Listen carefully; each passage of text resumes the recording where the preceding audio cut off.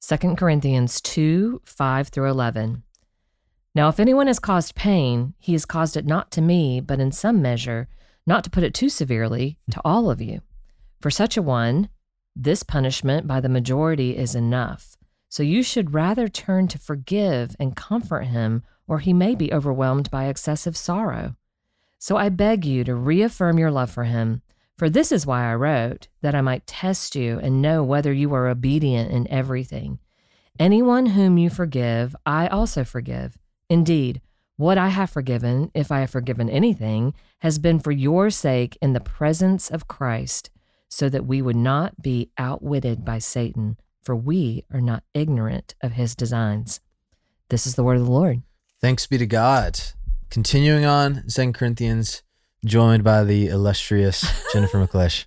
Illustrious. Illustrious. Love that. All right. So we have this sinner, as Paul calls him. But this guy, or I guess it's probably does Paul even call him that, or is that just the ESV? Anyways, the title in the ESV is Forgive the Sinner, of this whole passage. Exactly. So we have this person who Paul he's talking about a specific person, and there's forgiveness and Satan and, all this stuff going on. Yeah. So, McClish, tell us a little bit about what is going on in 2 Corinthians 2, 5 through 11. Yeah, well, I love this. Like the whole Corinthians first and second letter, I know too.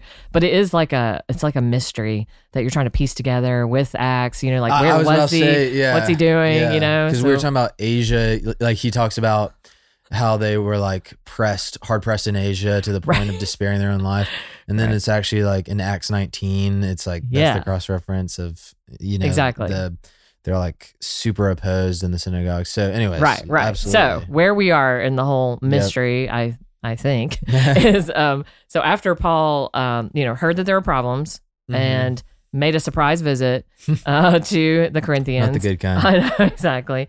Apparently there was someone who, I guess most commentators assume was in leadership, that openly attacked Paul, and probably this is goes so well hand in hand with our sermons back when we were talking about how we engage in conflict and how tempted we are to just attack the person as opposed to really desiring the truth. And so you kind of sense that that's probably what was going on there, because like you've got all this, Paul talking about his integrity and defending his ministry and all these things that we've seen. You're kind of like, why is Paul talking about himself? And well, okay, he's trying to reassure the people and also point them back to let's get back on the truth. So anyway, you've got this person who's done that. Attacked him, and the church, I guess, just probably sat there and watched. So it was very hurtful to Paul.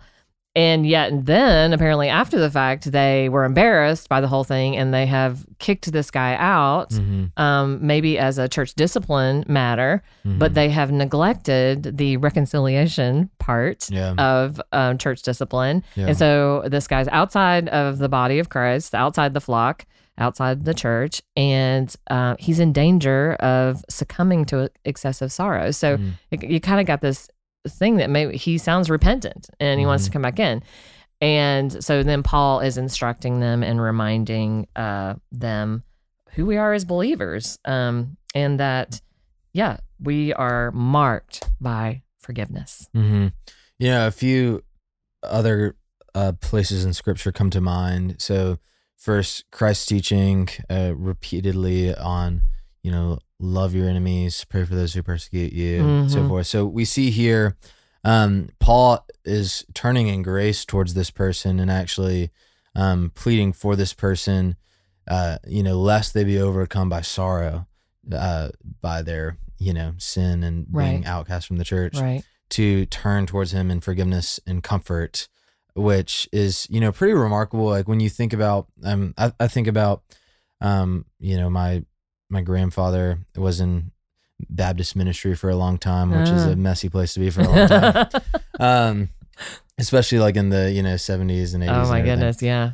And I've just heard these stories, mainly from my mom of, basically just these insanely just rude and hard things that were done to him. Uh-huh. And yeah, he was very resilient and you know, has actually in his old age become good friends with these people who once like really wronged him, and yet he just kind of put his hand to the plow and faithfulness and kept on. And so we see like a little bit of this, you know, I guess resilience is a good word, but not just for the sake of resilience, but for the sake of the church and the unity of the body. And so we see that in Paul here. And I even think about David and Saul. You know, Saul just completely abused and hunted, like literally hunted David with an army. Yeah. And yet at every point that David had the option of, you know, insurrection and kind of claiming the crown, even though he was already anointed by Samuel, he says, how could I put out my hand against the Lord's anointed? And so there's this deeper awareness that David carried, that even though Saul was his enemy and hunted him, and even though he didn't like Saul, he viewed him in light of God's grand design, and that God had set him as king.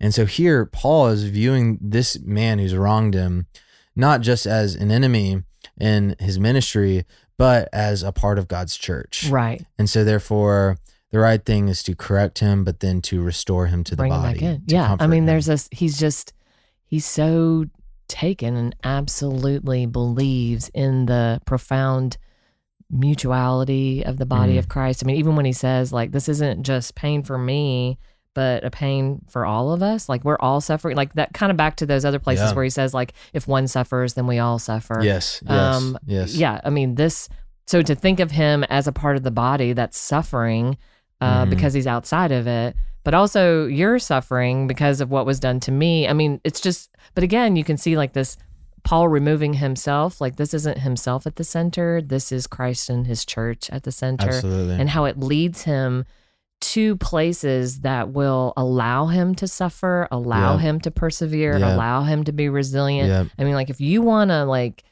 keep going, I mean, I don't know if you ever have these things, these, you know, wake up in the middle of the night, revealing a little bit about myself, start to wonder if I have what it takes to keep going, worry about like, oh my goodness, I am totally the type of person who could just like really screw this up, right? I mean, the Carlisle house loves some midnight existential crises. Yeah, right. It's a good time. It's a regular occurrence. It's a really good time.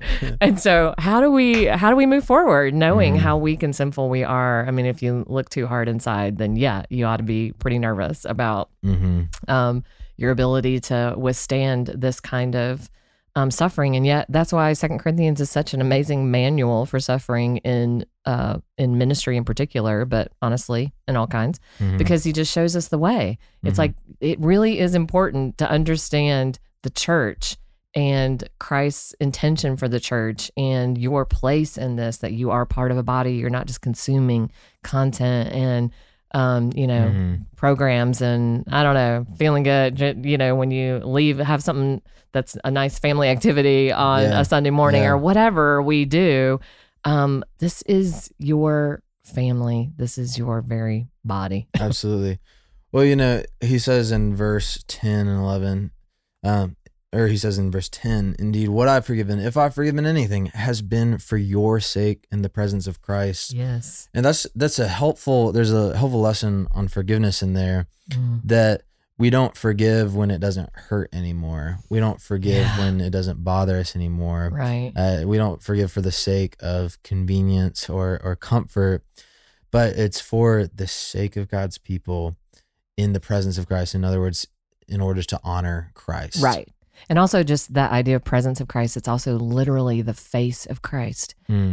Christ is beaming down on you with approval and love and such, like, because you're living in his will, pride in who you are and who he's made you to be, and that kind of like such like beautiful expectation of the power of his death and resurrection in your life. Absolutely. I mean, this is your savior. And then he empowers you to do it. And that, honestly, because I mean, there's times where you're like, how am I ever going to forgive? Like, it's hard when you put yourself out to serve. I think it's so interesting that Paul is doing this, like even in the context of ministry, because I mean, you feel this as a parent, you feel this as a spouse, you feel this as anyone who's volunteered for anything. Yeah. And you're like, are y'all kidding me right now? Yeah. Like, have I not died enough? I'm I've not given enough. Yeah. I know, right? Yeah. Like, I got better stuff to do, whatever. Yep. I don't know. Yep. We getting all crazy about our rights. And My rats.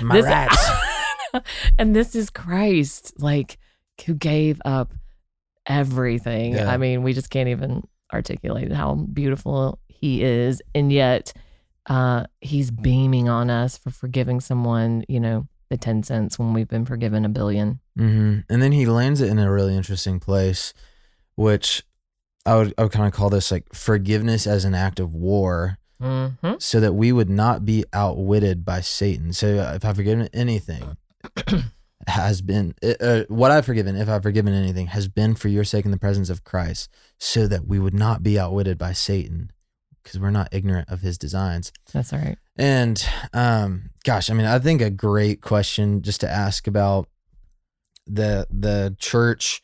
You could put this on a global level, an American level, a Christ Covenant level, and then just like a you and your like immediate community level. Are you being outwitted by Satan? Are we being outwitted by Satan?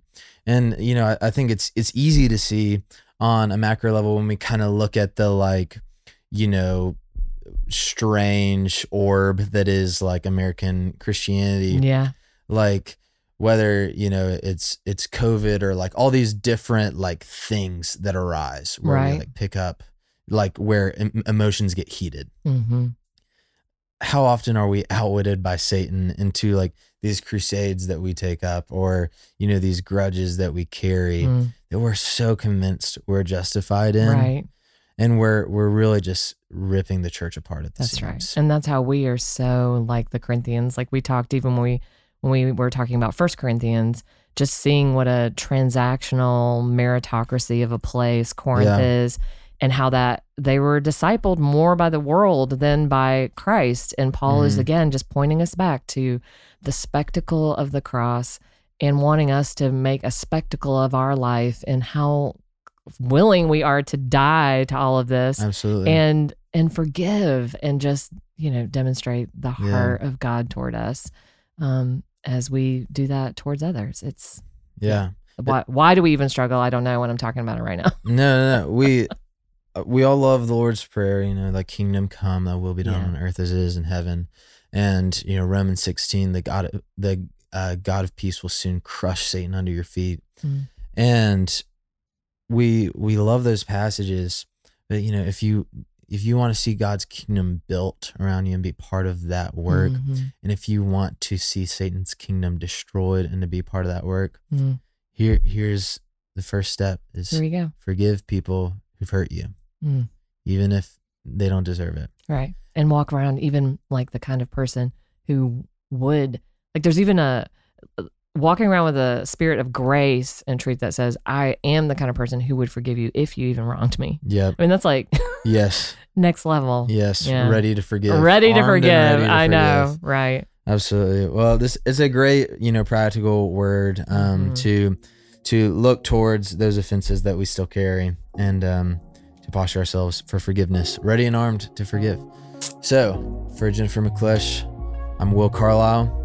We will see you tomorrow in the sunny pastures of 2 Corinthians 2 on Our Daily Rhythm. Thanks for listening to Our Daily Rhythm.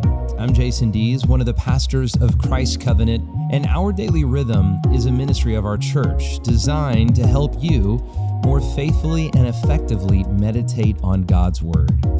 If you ever have a question for us about one of our Bible readings or one of your own Bible readings, please don't hesitate to text us at 404-465-1737. Again, that's 404-465-1737, or email me directly at jason@christcovenant.com. We'll meet you again tomorrow for Our Daily Rhythm.